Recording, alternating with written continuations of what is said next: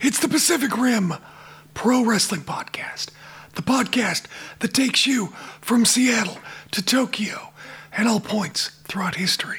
It's Jim Valley here in the Seattle area, and we head across the Pacific Rim, the Pacific Ocean, to Japan's leading historian, author, and journalist, Fumi Saito.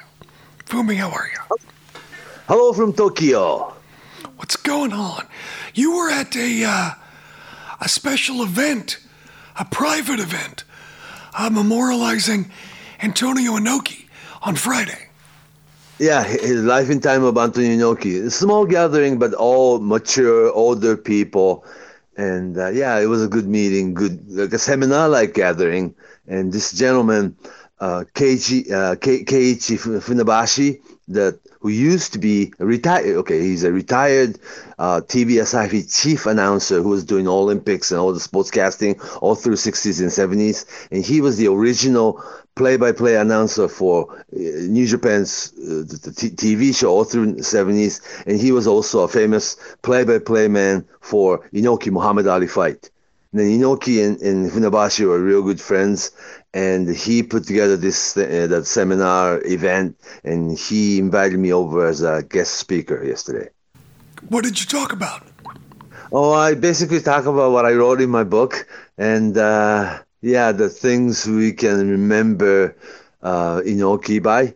And remembering Inoki is like remember your own life too, because he really parallels. Because most of these people, followed Inoki's career for like 30, 40, 50 years. And so going back and remember what Inoki has done in, like in 70s or 60s, 70s and 80s is like remembering what you were, doing at the time. And it really brings back a lot of memories and just good, warm, gathering. Has anything come out? Any other memories, stories, in the way Inoki's been memorialized as time has gone on? It hasn't stopped, and it's been as if Inoki is never gone. And we realize that Inoki is a type of superstar, and Inoki is a type of a person that he's here, but he's like already in heaven, right? But he's still here with us, kind of thing. Yeah, because people, nonstop been talking about Inoki, and we talk about Inoki more now than when he was here, as if. Who else spoke at the event? Another journalist, and also Esehara, the big photographer who photographed Inoki for over 50 years. Yeah. So all people who sort of covered Inoki, his career, his life. And what Inoki was to us. Yeah. It's very fascinating. Interesting, huh? Yeah, I think... So I was honored to be invited, and I'm 60 years old, but in that environment, I felt like a little kid. Nothing wrong with that. Yeah. Yeah, so that was a good time, and we just sat and talked about Inoki and wrestling all day, all night. Yeah, we moved from the seminar place into the restaurant. We made reservation, and we sat again and talked about Inoki again all night. Very nice. Yeah. Sometimes you want to be like a fly on the wall. Sometimes when I've hung out with you, whether it's talking with Dave or talking with other wrestling luminaries, other journalists, your friends, it's always very interesting to hear a lot of the conversations. And I've been very privileged to just sit and listen to many conversations like that with you. So I can. And also, wrestling fans basically have good memories on things, don't you think? Memories? Yeah, I mean, wrestling fans have long memories. But on the other hand, wrestling fans forgive too. Yeah, very forgiving, yeah. They've forgiven Inoki for whatever. Oh yeah, a lot of things, that not so good thing were came out too. But after all, how just have to remember Inoki as some like how influential he was on many things. Wrestling fans have forgiven WWE for Vince McMahon's transgressions. They haven't held it against the company. If anything, they've come back because of Vince McMahon retiring. So wrestling fans... And all become fond memories, right? Exactly. Wrestling fans are very forgiving. What was interesting was like 1974 historical wrestling match against Anthony Inoki against Strong Kobayashi before VHS. Of course, decades before the internet, right? And at the time, nobody had VCR, but all these people remember this all like finish things the match sequences in their head. Kobayashi did this and Kobayashi did that and Inoki did this and all the the vertical suplex to backbreaker to Luther's backdrop into Inoki's big time German suplex, and everybody remember exactly how the last 5 minutes of the match is, a whole sequence of it in their head. That was interesting. Yeah. Yeah, it's funny how if you're the right age, you remember everything. And the match you watched 40, 50 years ago, it's in your head and you can replay it in your your brain archives or something. Yeah. Yeah, I mean, if you're my friend, I think you may know him, he's from Florida, Howard Baum. Yeah. And he was a photographer and things in Florida. And he's still around. I see him at Cauliflower Alley, but he's got a phrase. He says, nothing is cooler than when you're 10 years old. Okay. And that's true. I mean, you really sort of soak up more things. Yeah, so excited. You're excited. You have maybe a little bit more awareness, a little bit more freedom, and it's just you're young, full of energy, and there's still a lot of impressions to be made. So you remember a lot of things that maybe you wouldn't at a different sometimes age. You don't remember what you ate yesterday, but you can recall a wrestling match from 50 years ago. Yeah, or I mean, wrestling now is fantastic. I'm not ripping on wrestling now at all, but there's so much of it. I don't see how you can remember so much because it's like a fire hose. But there's a ton of great wrestling everywhere throughout the world. Mm-hmm. And it's just like, you wonder what will people remember and what is more disposable than other moments. But history will decide that as far as what each generation decides to remember. Oh, I'm sure if you're young and watching Okada against Will Ospreay match from G1 Climax final this year, actually it was a great match, but that will become this generation's memory of it. Right. Yeah. So, we still watch today's wrestling, but I do, we all remember what we watched as a kid. Yeah. Very vividly. Yes. Nothing is cooler than when you're 10 years old. Yeah, I was so excited. And it's still in your brain, You can take, if somebody starts talking about it, you do remember, actually, I mean, the entire sequence of the last 5 minutes of the match or something. It was amazing. Yeah. Well, let's move on to some modern things. In Stardom, in IWGP New Japan, they unveiled the brand new IWGP Women's Championship. And the belt looked like your second, model, second design of IWGP belt, men's belt, like Hashimoto model, huh? Yeah, the Hashimoto belt, which I was never a fan of. I didn't know. Not that pretty, huh? No. The first belt, the black leather round one, is Inoki's signature belt, and Hulk Hogan had. That's great. And also third version, the current version, fourth version, is all good looking, like today's belt, Tanahashi belt, that Okada belt, that Kenny Omega, Jay White, all these people have it, and then that's how we remember today's IWGP. But this, I don't know why they designed this after second, design of it. Yeah, for women's title this year. Yeah. And speaking of unattractive belts, how about that TV title? Yeah, the square plate like your Tennessee CWA belt. That's what it looks like. It reminds me of the CWA, the short-lived. Yeah, Tennessee belt. Yeah, because it was like square belt was light brown leather. Shaped like a license plate. Some people have problem. The plate says NewJapanWorld.com on it. So it's going to be like a multimedia title then. Yeah, it's for NJPW World, more for this, today's internet streaming service purpose that represent the whole program of it. I don't have a problem with it. I just think the design is... No, it's a new belt.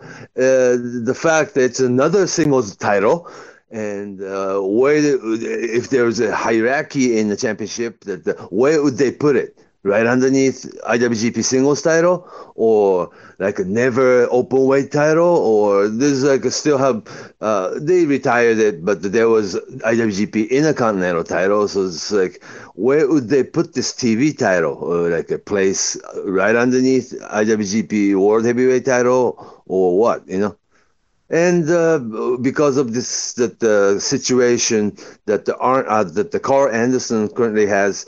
IWGP, no, not IWGP, but the New Japan, the never open weight title, that will probably be decided if Carl Anderson is full-time with WWE.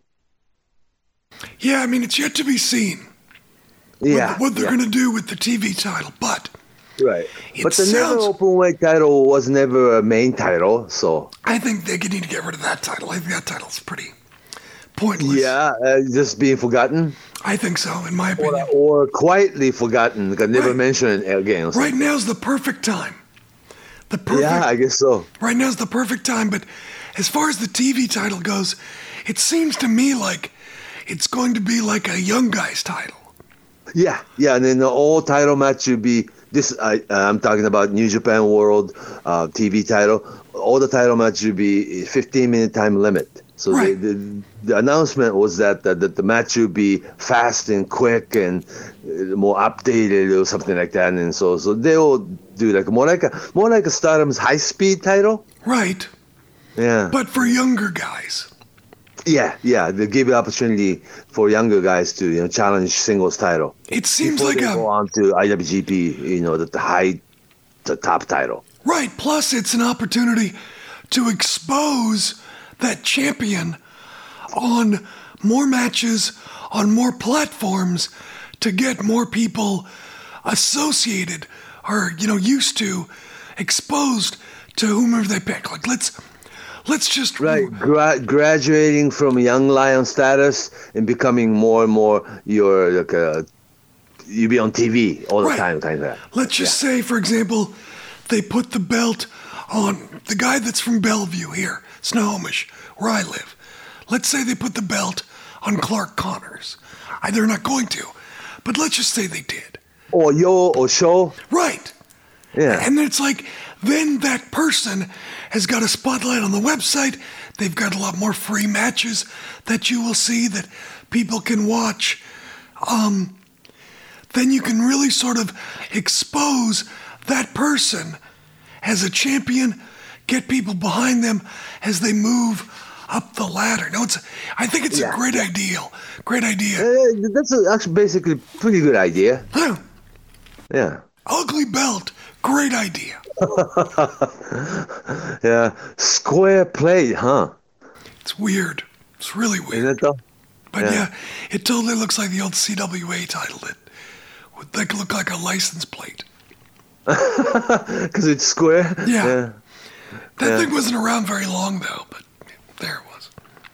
Yeah, like a Tennessee CWA title, like. Speaking of Tennessee, we've seen on television these past couple of weeks Tales from the Territory. From Territories. And we are going to talk about AWA episode of it today. Now, Man, maybe. Yeah, I watched it. Yes. Maybe for some new people, I guess let's tell the story. You came to the United States. Talk about that. And lived in Minnesota. You decided to be an exchange student. Yeah. Where did you decide to go and why? They sent me to Minnesota. Right. I didn't have a choice. I wanted to go to California first. But the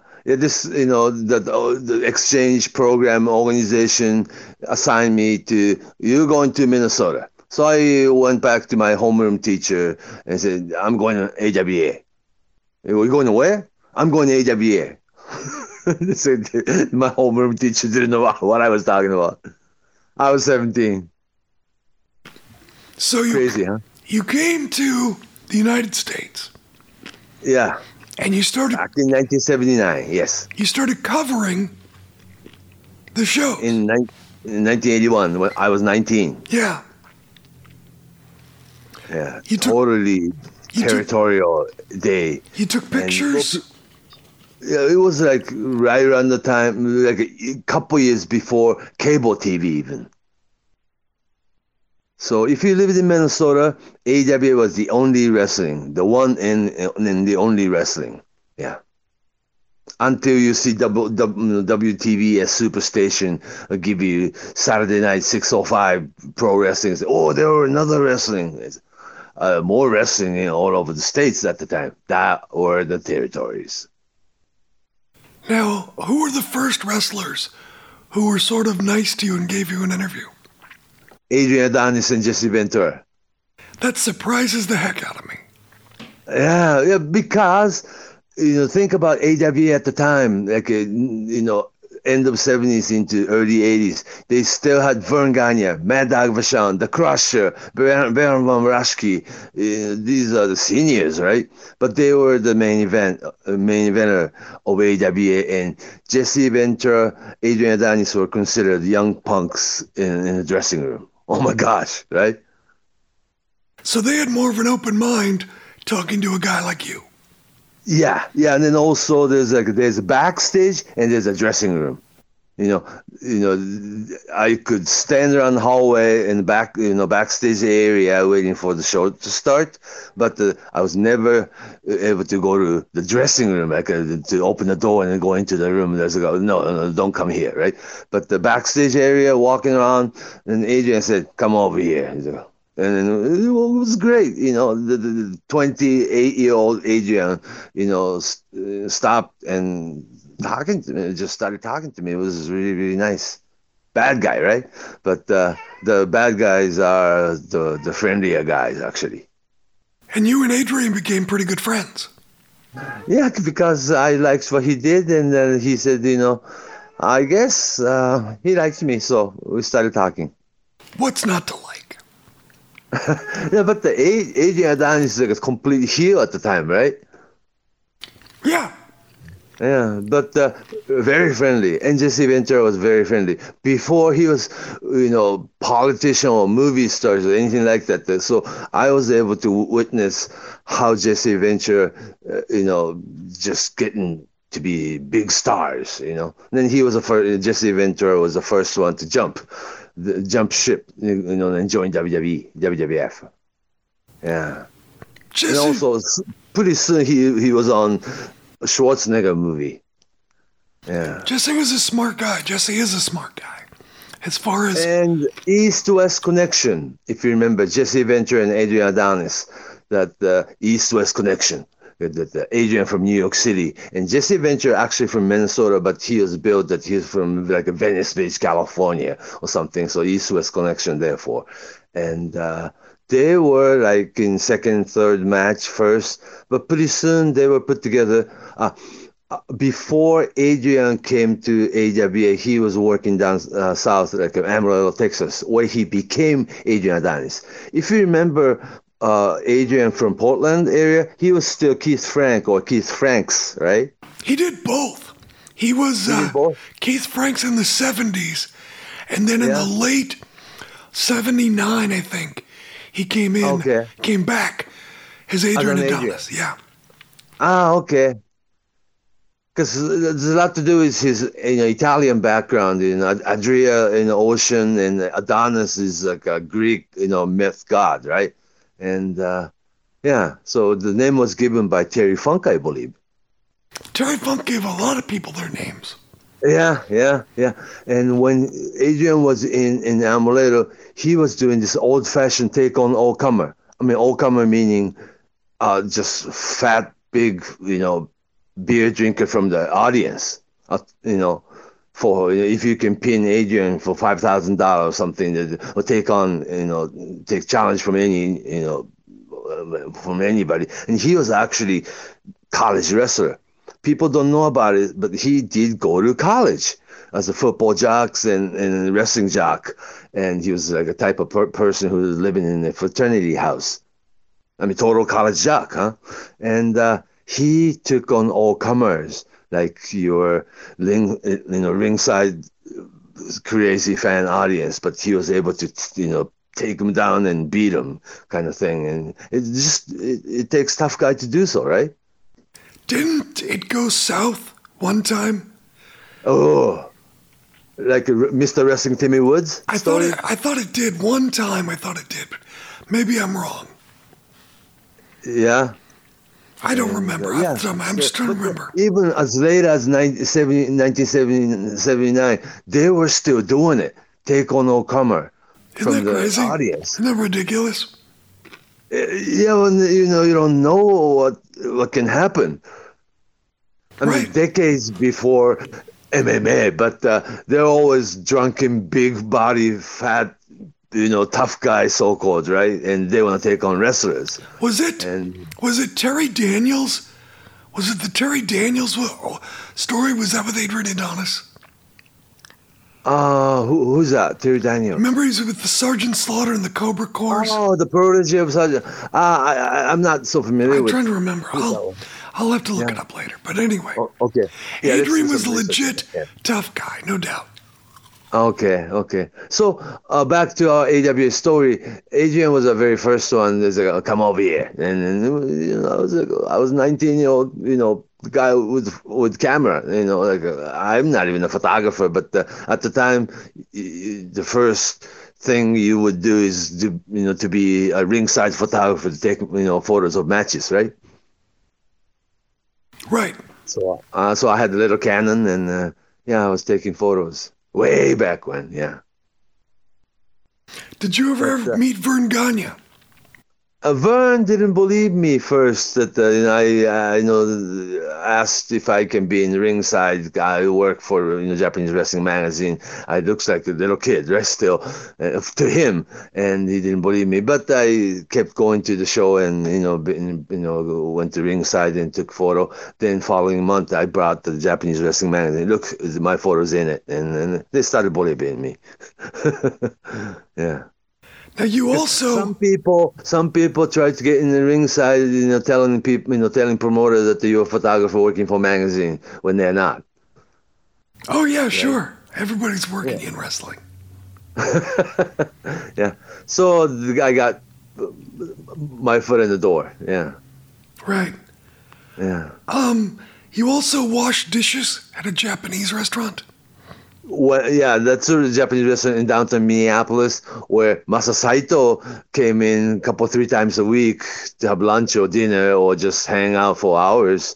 And I came out of this kitchen and I put my stool right next to him and, can I talk to you? And just, when you're in college or being so young that you're not so afraid that, I put my chair right next to Masa and I said, can I talk to you? And then we talked wrestling for hours and hours. I guess he had a lot of time then. Yeah. I guess so. Yeah. Then Road Warriors came back from Atlanta and we became friends too.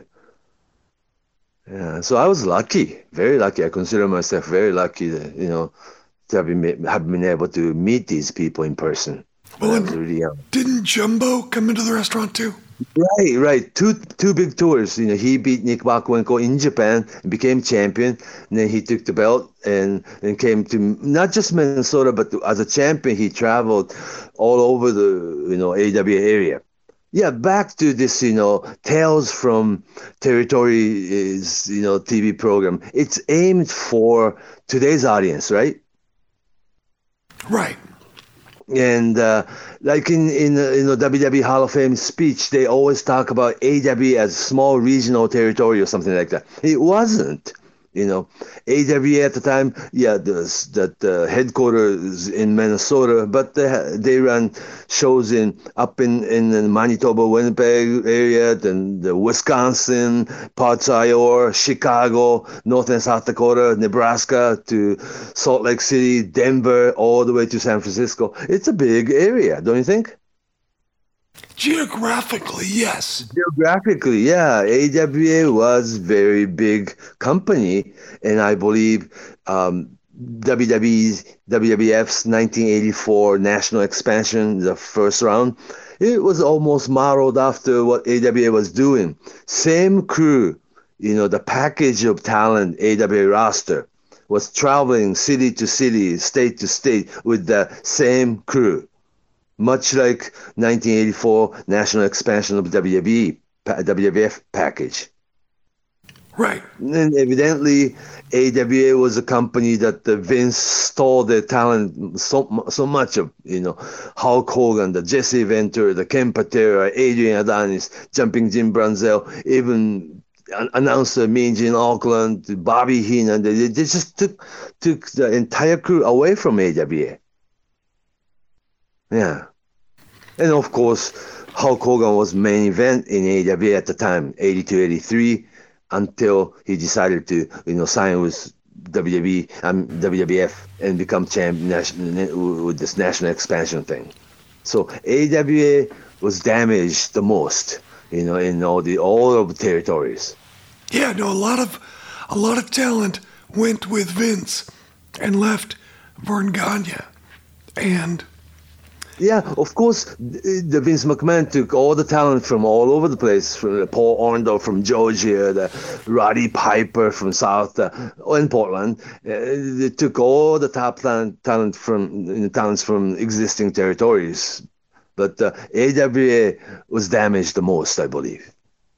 As I'm watching the Tales from the Territories. Yes. As I watched, Roundtable is great, but yeah. As I watched the Tennessee one.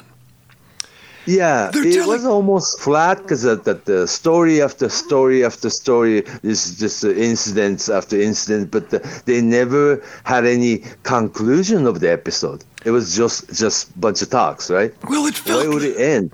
There was a certain, I'm just going to call it a warmth to the Tennessee stories. Yeah. Like everybody there, obviously, because they all do shows together. They've all known each other for 50 years. They've all... Sure. They still do, shows today, all of them together. So they're all old friends, and there was just a certain warmth, like a high school reunion or something. Yeah, with Tennessee episode, it was both Jerry and Jeff Jarrett. Right. And of course, Jerry Lawler and Martha South's Jimmy Hart. And Dutch Mantell. Yeah, Dutch Mantell, yeah. So there's no better mouthpiece than them. Right.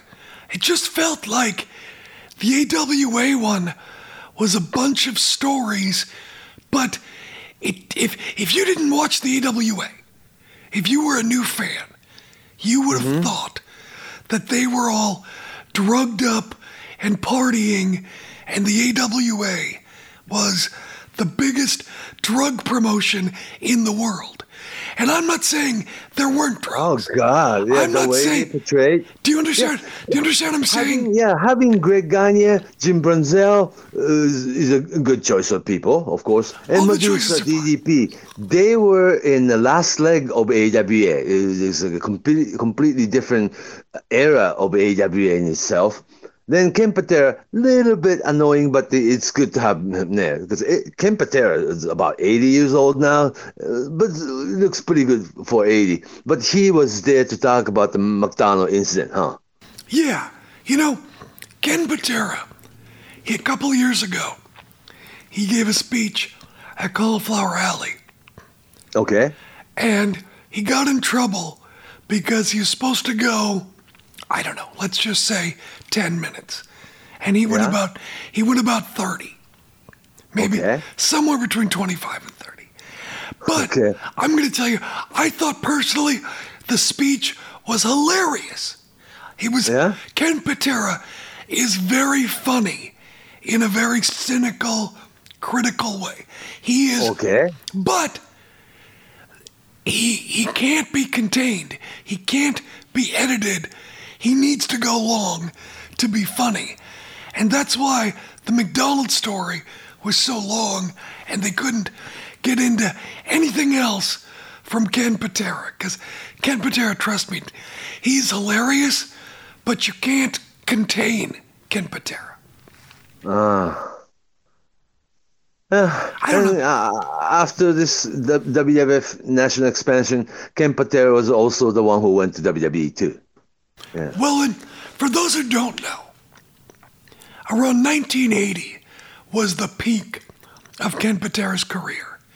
Yeah. And when he was the Intercontinental Champion and Missouri Champion at the same time.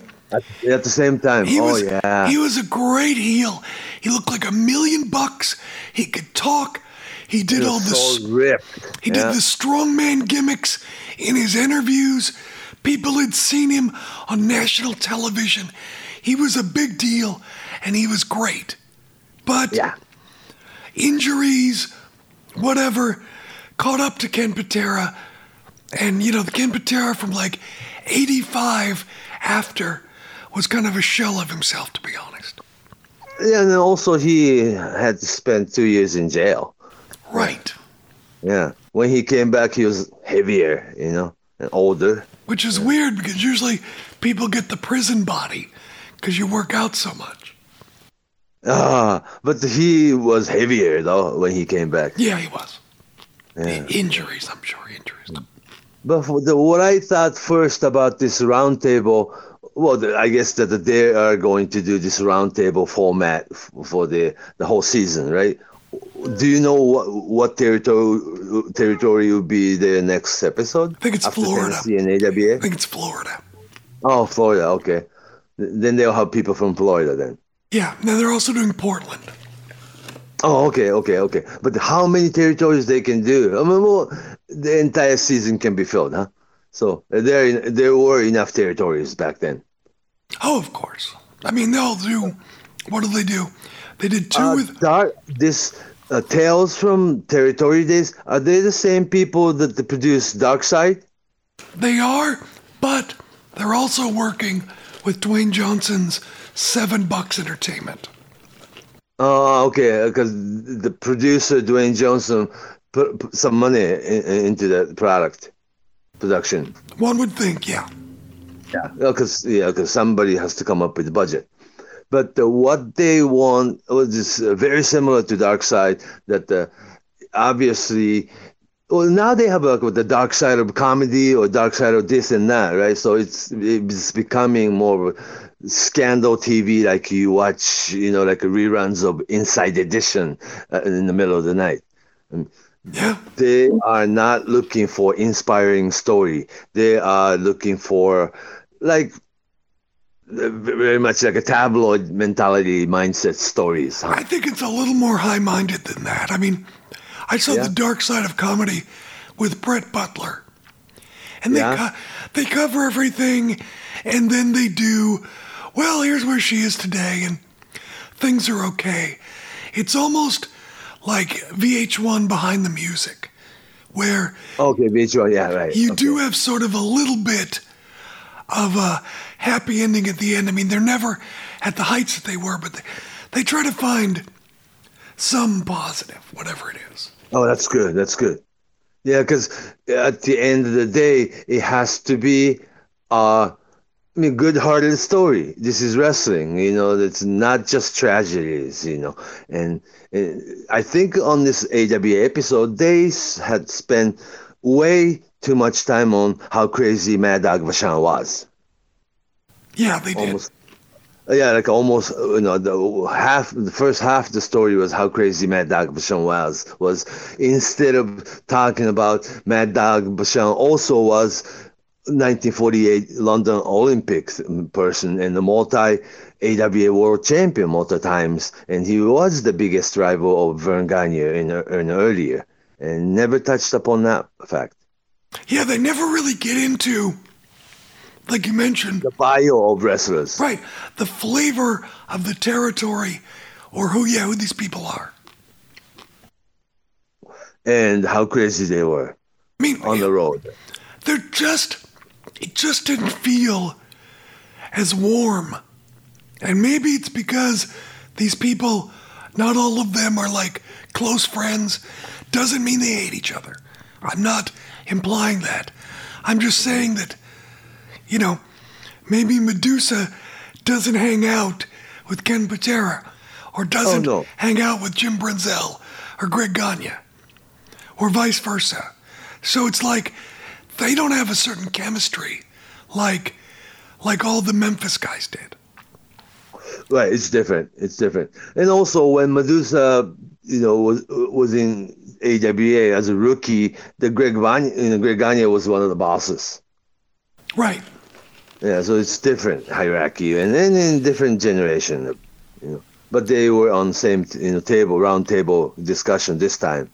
And also, I guess DDT behaved, he didn't say much, because he knew he was a rookie manager at the time. They showed the early clip of DDT being a manager, and didn't exactly have the biggest role in there. So surprisingly, the DDT was very quiet during this round table.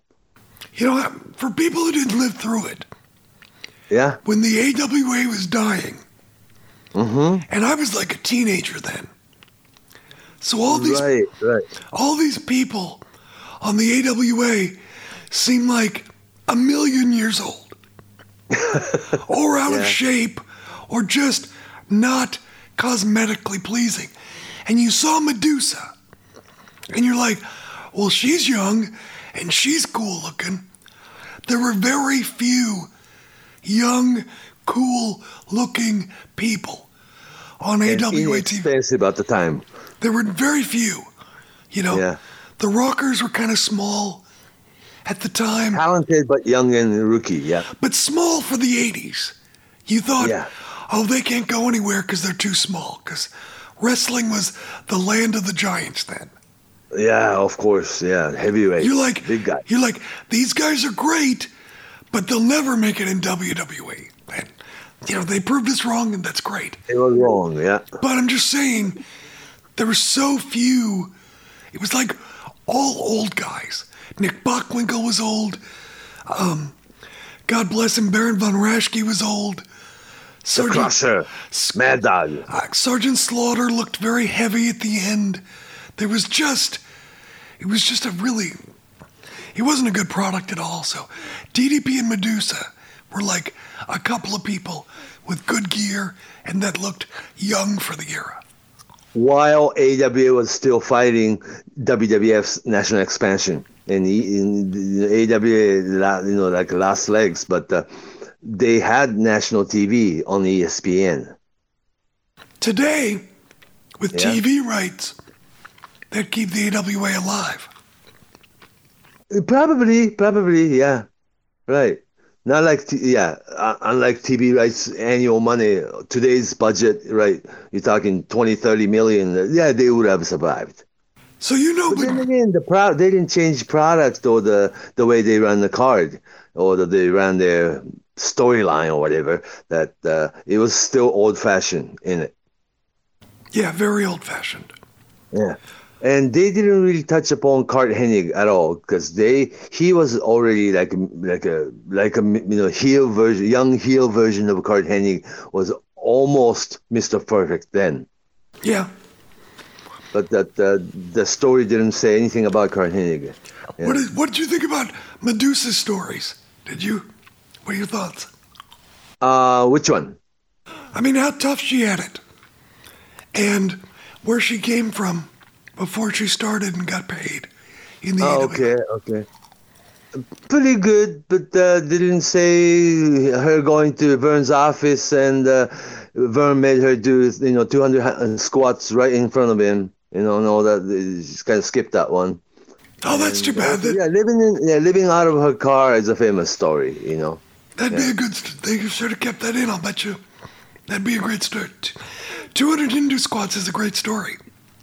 Yeah, because it's an old-fashioned way to see, what you got and what you made out of. Do the 100 squats, 200 squats right now, right here, and then start doing the squats in our office space. Yeah, but she did that. Of course she did. What'd you think about Ken Patera's McDonald story?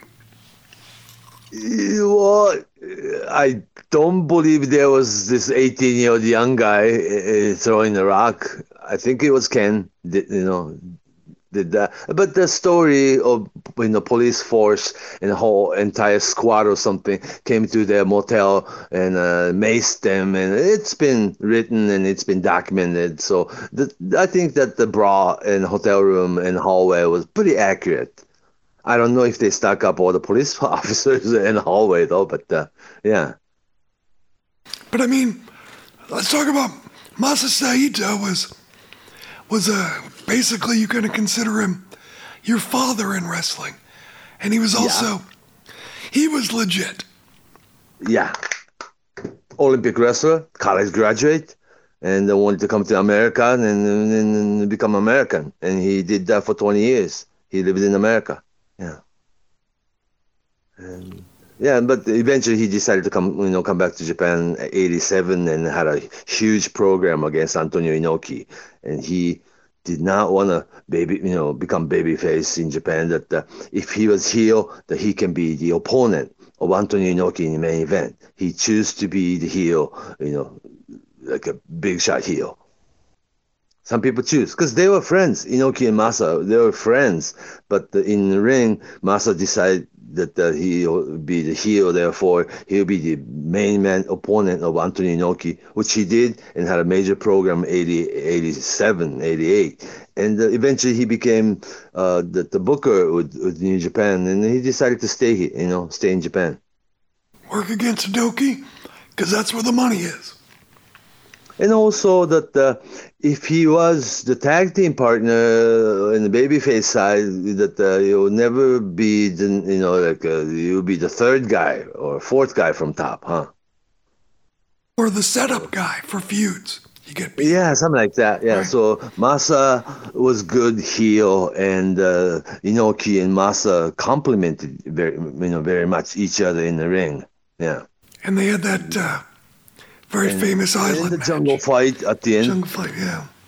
Yeah, to finish their program. Yeah, and the jungle fight, first ever jungle fight, and the Ganryu Jima that actually exists in a small island where old samurai Miyamoto Musashi actually had this sword fight at the historical site. They set up the ring and did that, and it was very interesting. Yeah.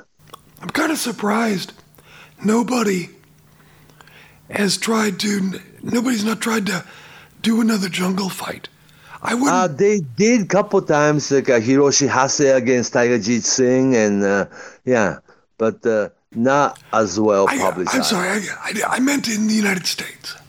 Oh, in the States, yeah. But there's like a no arena match, Jerry Lawler against Terry Funk. That's similar. Yeah. A lot of people have tried to redo that one, but I guess I'm surprised like somebody like Jericho hasn't tried to redo it or something. Probably playing with the idea though, yeah, because it's a whole just entirely different setup that you have to actually film the movie or something, Yeah. So getting back to Masa Saito, and this Tales from Territory Days episode, yes. You saw him. You went to visit him in prison. Yeah, twice, summer and winter. Yeah. Now it was a correctional facility instead of big jail. There was no big fence or big wall around it. Well, of course, it's in the middle of nowhere in the Wisconsin woods that you don't want to escape, and it's like you walk days to find any civilization. You know what I'm saying? That's interesting. When you think of going to prison. Yeah. You think that it's going to be walls and barbed wire and guns. think of like a minimum. It wasn't like that at all. It was like wow. It looks like a park with fence, but not the big tall wall like you can't climb, or there's no electricity or no big cameras or anything like that. And it wasn't even wearing jail clothing. So I mean, He had this regular shirt and jeans, denim. I mean, not the jail, clothing like this orange the jumpsuit outfit like you would imagine. He didn't have any of that. He wasn't dressed like nails. No, not like that at all. No, he had regular clothing, and they had classes. They had these schedules. They do the workout, and they have this daily programming like they do the yard work or the plant the vegetables and whatnot. Yeah, so it was a correctional camp. Yeah, it's like a minimum security thing, but you cannot escape from that because you'll be walking on the woods for days until you find anybody or any town. Yeah. So as far as prisons go, it wasn't bad. No, it wasn't bad, and he was a model, I don't want to say prisoner, but he was like a model inmates that, and also they put him in the kitchen role so he can eat well. I mean, you got to be eating more than the regular Joe, normal human being, right? Because Masa works out, and he needs to eat more than regular people. He's a big guy. Yeah, so they put him in the kitchen, so he said, he could eat anytime. That's pretty good. But when I went to visit, I boiled noodles and made steamed rice and brought it over to his, and then we ate in there, Japanese food. That's very nice of you. Oh, but then also I wrote a big, story for the magazine. I also took photos while when he was in there, and then I just wanted to show this is his life now, and he was in good shape and good spirit. That when he gets out, he's gonna make a big comeback, which he did. Yeah, it's like almost like a 18 months rehab, something like that. Right, almost like an excursion for an old guy. Yeah, and then not one beer, right? Nothing. I mean, just he was in great shape. Yeah, so that really helped and extended his career 5-10 years. Yeah, and came back to New Japan environment that was really physically hard, right? That he was still in main event when he was in mid-50s. Yeah. Well, and also, obviously there were no hard feelings because, at least for a brief period of time, at that New Japan show, at that big show, they put the AWA title on Masa Saito briefly. Tokyo Dome, he beat Larry Zbyszko for AWA World title when he was 48 or something. Right. Then he dropped the belt back to Larry Zbyszko at the St. Paul Civic Center. And ironically, it was the very last show AWA ran. Yeah. And it's, Vern didn't have to do that. He could still hold a grudge, I guess, against Masa Saito, and I guess it says something. Yeah, I saw photos that people like Larry Zbyszko, Nick Bockwinkel, all visiting him at that correctional facility. Yeah, they came and visit.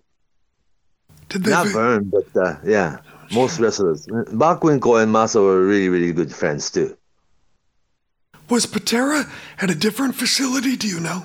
Right, completely different facility. Like more high security. And also, they didn't even write each other that much because I don't know how to put it, but Kenny's lawyer, maybe not him, but they, they argued that it was Masa who started. Basically, it wasn't. Oh, they tried to pin it on him. Blame on him a little bit, right. But maybe that was lawyer's choice. So they had separate, court case and hearing, and they were put in different facility. And they're friends, but they weren't writing letters to each other. It was decades before the internet and emails, okay? So people still wrote letters. Sure. And while you're in jail, you write lots of letters. I wrote him letters, and he wrote back too. And Kenny, it's like eventually they had almost like a falling out. They didn't really, keep in touch after that. That's understandable. Yeah. Because Ken Patera obviously started that thing, right? And Masa was completely victim of the circumstances. And the police in Waukesha, Wisconsin, came to the hotel room that night. Masa and Ken Patera were rooming together, and Masa answered the door. They maced him, and then the rest of the story. And Masa was not involved in the McDonald's incident. It was the hotel hallway brawl that he was in. But then again, you don't lay hands on police officer. Not good, right? And they wanted to sentence them, which they did. And there's other wrestlers in the States at the time, like Hiro Matsuda and Great Kabuki, wrote Masa letters, leave America and don't serve time, But he wanted to stay Masa wanted to stay in America, and he already had a green card, so he wanted to go through, court case as an American, like not quite citizen, but it took that verdict in America, and even after the time he was serving, he was going to stay in America, and he was married to an American woman at the time. Yeah. So those were, it's a real details, yes. Yeah, it's interesting how Ken Patera, I guess, was broken down, and really his comeback pretty much fell flat. But Masa Saito was able to go on to a pretty big run. Masa had another run, big run with New Japan, yeah. It's a lot to do with his like willingness and positive attitude. That it's like this is like 18 months rehab, and he'd be in great shape when he gets out, which he did. And then he had his first match back in dying days of AWA. Then pretty soon he was invited as the main opponent of Inoki Inoki Live. The 87 was the year that Inoki ran a lot of big shows. And Masa was his single match opponent. Yeah. So you never know, what's going to happen after a bad thing, huh? I guess it really is a lesson about attitude. Yeah, he was in great shape, and he came back like a fresh person, and then he was in, like a whole new attitude about business. He wanted to go back to ring and have great wrestling career and great matches and have great time. And he pretty much made a lot of money after that. So he had second chance. And he took advantage of it, I guess. Yeah, that's good though. Yeah, so he handled it very well. Yeah. I'm talking about Masa. Yeah, he has handled the situation real well. Were you surprised to see the facility that he was in? I was told that it's not really like a big state prison or anything like that. It's a correctional camp, they call it. And we, Masa's wife at the time, and I drove like 5 hours from Minneapolis. Drove through Wisconsin woods, middle of nowhere, nothing but highway. We got there, and it was like they didn't search me or anything. It's like I was able to get in a visiting room, and we sat, and usually for 20 minutes or so. They let me stay like hours, all afternoon basically. Yeah, we had a lot of catching up to do, and. I told what was happening in Japanese wrestling business, and how other people were talking about him, and how Japanese fans or the whole Japanese wrestling community waiting for him to get out and welcome him back, kind of thing. How long were you at the AWA in Minnesota? I was never in the AWA. Well, how long were you in Minnesota? Yeah, so all of 6 years, my senior in high school and 5 years in college, all total of 6 years, and 5 years of it, I was already a young punk wrestling journalist in America. And yeah, you were sending pictures and stories. Yeah, yeah. Was it Weekly Pro Wrestling you sent them to? It became weekly in summer of '83. When I started, it was still monthly Progress and Deluxe Pro Wrestling, the two monthly magazine. In summer of 1983, it became weekly magazine. So I was able to have lots of new, like a more assignment. Hulk Hogan living in Minneapolis at the time. I went to his house and take photos, and he was already living with then fiance Linda. Later on, they married and had 2 kids and all these things. Then got divorced. But Linda and Hulk Hogan was already living in Minnesota together, and I went to his house.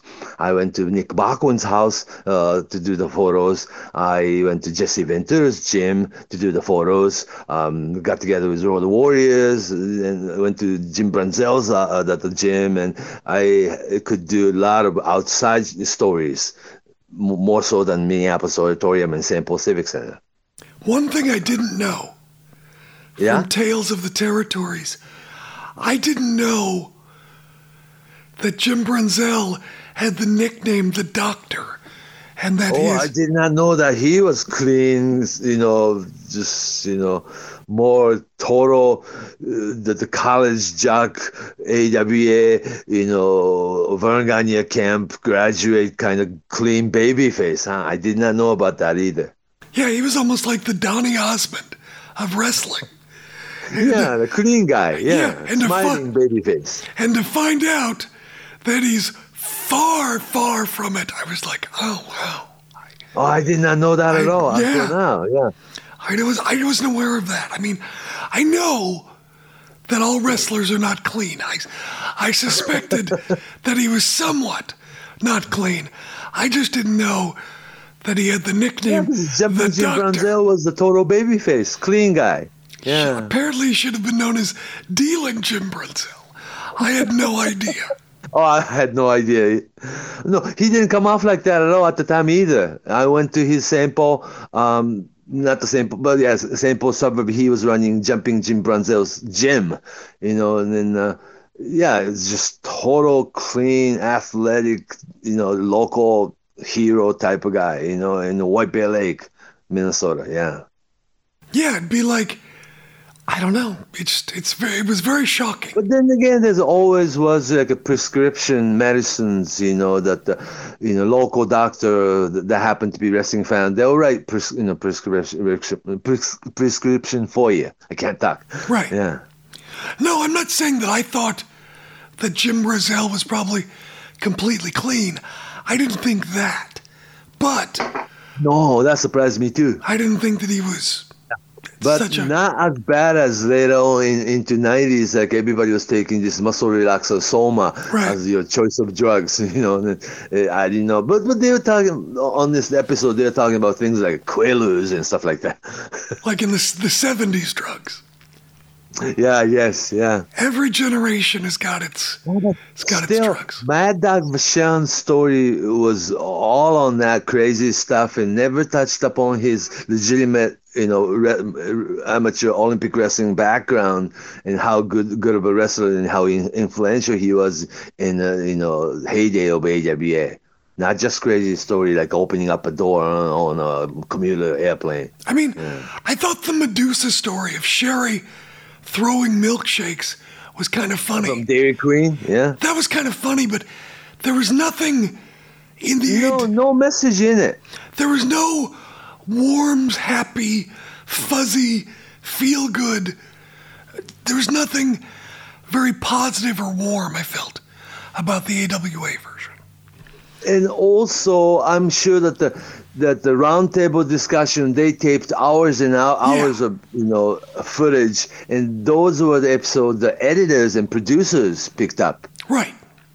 There must be other episode that they edited off that they should have left it in, and those were apparently the episode that these TV producers and directors wanted to, keep instead of editing off. Right. I think it has to do with, are the stories crazy, or are the people involved I don't famous? think Chain Gang's story was necessary. Yeah, that was so old, and also they weren't even AWA talent. Is most of the time they were like a Chain WWA. They're like Chicago. Yeah, Dick the Bruisers, Indianapolis guys. Yeah, right. That's what I felt too. Yeah, it wasn't necessary. But way at the end of this whole episode, that they start talking about the Vince McMahon's negotiation. I don't negotiate, and the national expansion, or wanting to buy out AWA, and then Vern told him that he had other partners around this, territories and other cities and different promoters. But that story's been written so many times, including, if you remember, Sex and Lies and Headlock book. Right, Mike Mooneyham. Yeah, that book really covered that, Vince McMahon's initial national expansion, plans, and it's been told so many times. So I'm sure that the Greg Gagne had to talk about it. And rest up until 1983, that none of the wrestling promoters had written contracts. It was all on handshake deal, and that's what Vince McMahon used. That none of these top talent in the existing territories had a written contract signed. Therefore, they can actually sign away anybody with their lawyer's contract. That's true, because all the way till the 1999 or 2000, Giant Baba, as in old-fashioned promoter, right? Believe it or not, Stan Hansen never signed written contract to his Old Japan Pro Wrestling. It was handshake with Giant Baba, but each side honored their words. And Stan Hansen worked Giant Baba's Old Japan for 20 years straight with no contract. Amazing, right? That is amazing. Yeah. But then again, Baba always paid what he said he was going to pay, and just always paid. This is a traditionally Japanese promoters way, that the very last day, last day of the tour, that the wrestlers individually go into Baba's small office in the arena, shut the door, and get paid, and then get the return dates. Okay, you're coming back this dates, and then pretty soon that it's way before electric, the ticket though, that pretty soon travel agent will be sending you your return, plane ticket via Federal Express or something, and you'll get the ticket, and all the hotels and everything's already paid for, and Stan Hansen returns next tour. So that was how it was handled. And Vern Gagne the same way, that the just office will give wrestlers the schedule, they show up, and they get paid. So it was, Greg Gagne was saying, telling the truth, that Hulk Hogan, as big as he was not under signed contract. Yeah. Well, not only that, what he also doesn't mention is after Hulk Hogan left. Yeah. They misadvertised. Exactly. Oh, yeah, knowing well ahead of time that Hulk Hogan wouldn't be there at the St. Paul Civic Center at the Christmas night, that they kept, because I was there, they kept advertising it and never stopped advertising that Hulk Hogan would be there. And as a replacement, Hulk Hogan, due to traveling, so something that he cannot make to the building, and they replaced Hulk Hogan with Baron von Raschke at the main event. They were furious. Yeah, that not the best replacement.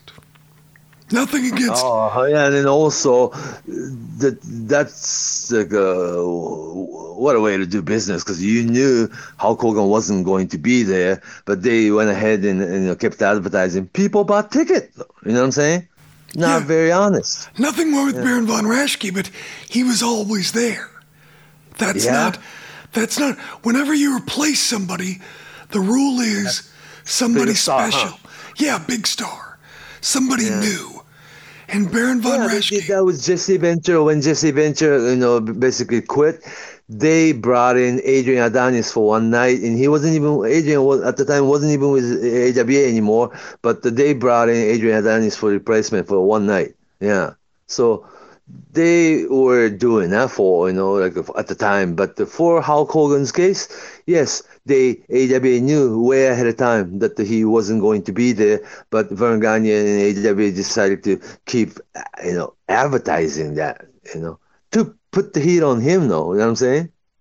So do you have a favorite AWA memory from your time in Minnesota? There's so many. 19-year-old me doing ringside shot, Vern Gagne against Nick Bockwinkel for the first, my first debut, and I was mesmerized, and I wasn't even,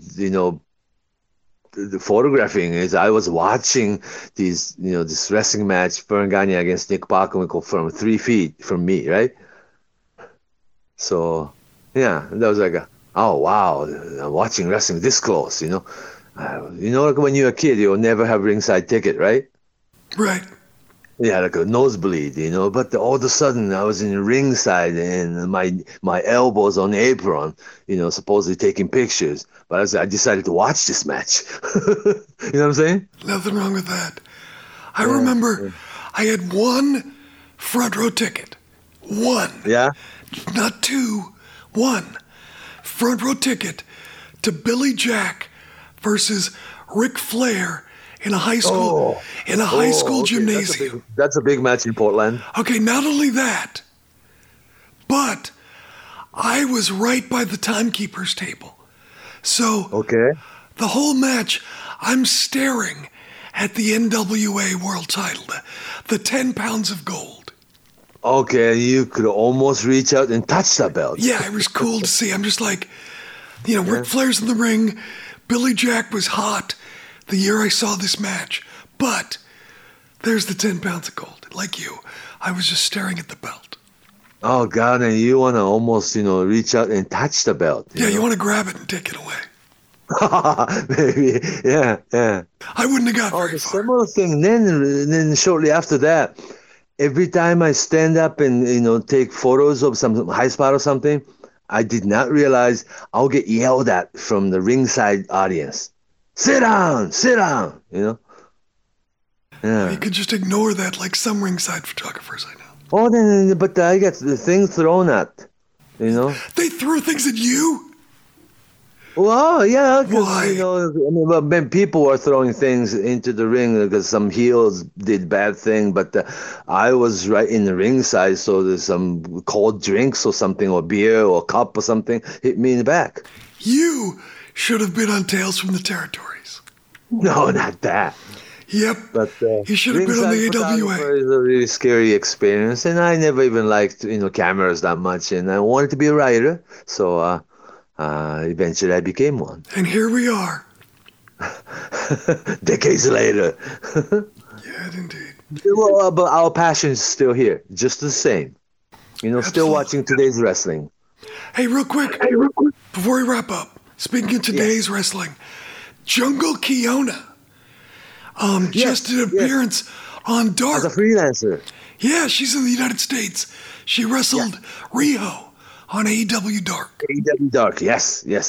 I hear it's a great match. Yeah, I haven't watched it, but I saw the photo on Twitters, yeah. Yeah, I'm looking forward to seeing it. I hear it's a great match. I think it was a smart move for her to leave Stardom? Yeah. But also, she had to leave because she was best friend of Hana. Hana Kimura. Yeah, Hana Kimura, yeah. So it's like she couldn't be in there, and in that environment I'm pretty sure that she had a lot of thinking to do, and it's like that was time for her to, she took a year off from wrestling, remember? Right. She was rehabbing her knees. Yeah, of course. She had a knee surgery and everything, but that was the right time for her to leave the environment entirely and think about things about a year. Then she decided to come back to wrestling. So I think she has bigger determination than she had a year ago. Yeah, she got a regular job, you were saying, but now she's back. Yeah, regular job, yes. The office job. Yeah, she lost some weight. She's not quite she's a little thinner than she was. But no, she looks great. As a matter of fact, she's going to be in Portland, Oregon on next weekend. And I'm like, it's like 90 miles. It's like a three-hour drive. I'm like, do I go? Go there. Do I go? Do I not go? It's like, love Jungle Kiona. I think I do want to go, but I'm not sure. And also, she's a different person now, and different wrestler. Just more matured, and she knows what she's doing, and she knows what she wants, and she's on her own, and that her real story begins now. You could be right. Yeah. I'm looking forward to seeing her the most, the latest match of hers. I'm sure she works differently, and she handles herself differently, and her presence is a little bit different from 2 years ago. Yeah. Well, we'll see on AEW on YouTube coming up this week. We'll check it out. Jungle Kiona against Rio. Yeah, for sure. All right, man. Well, let's wrap things up. How can people get in touch with you? Okay, on Twitter, at Fumihikodayo, Fumihikodayo, Fumihikodayo on Twitter, or just Fumi Saito on Facebook. Please message me first. You can follow me at Jim Valley on Twitter. Also, I'm on TikTok. I haven't done any wrestling content, but I am on TikTok. Jim Valley, FKOR. You can follow me there. So until next time. So long from Tokyo.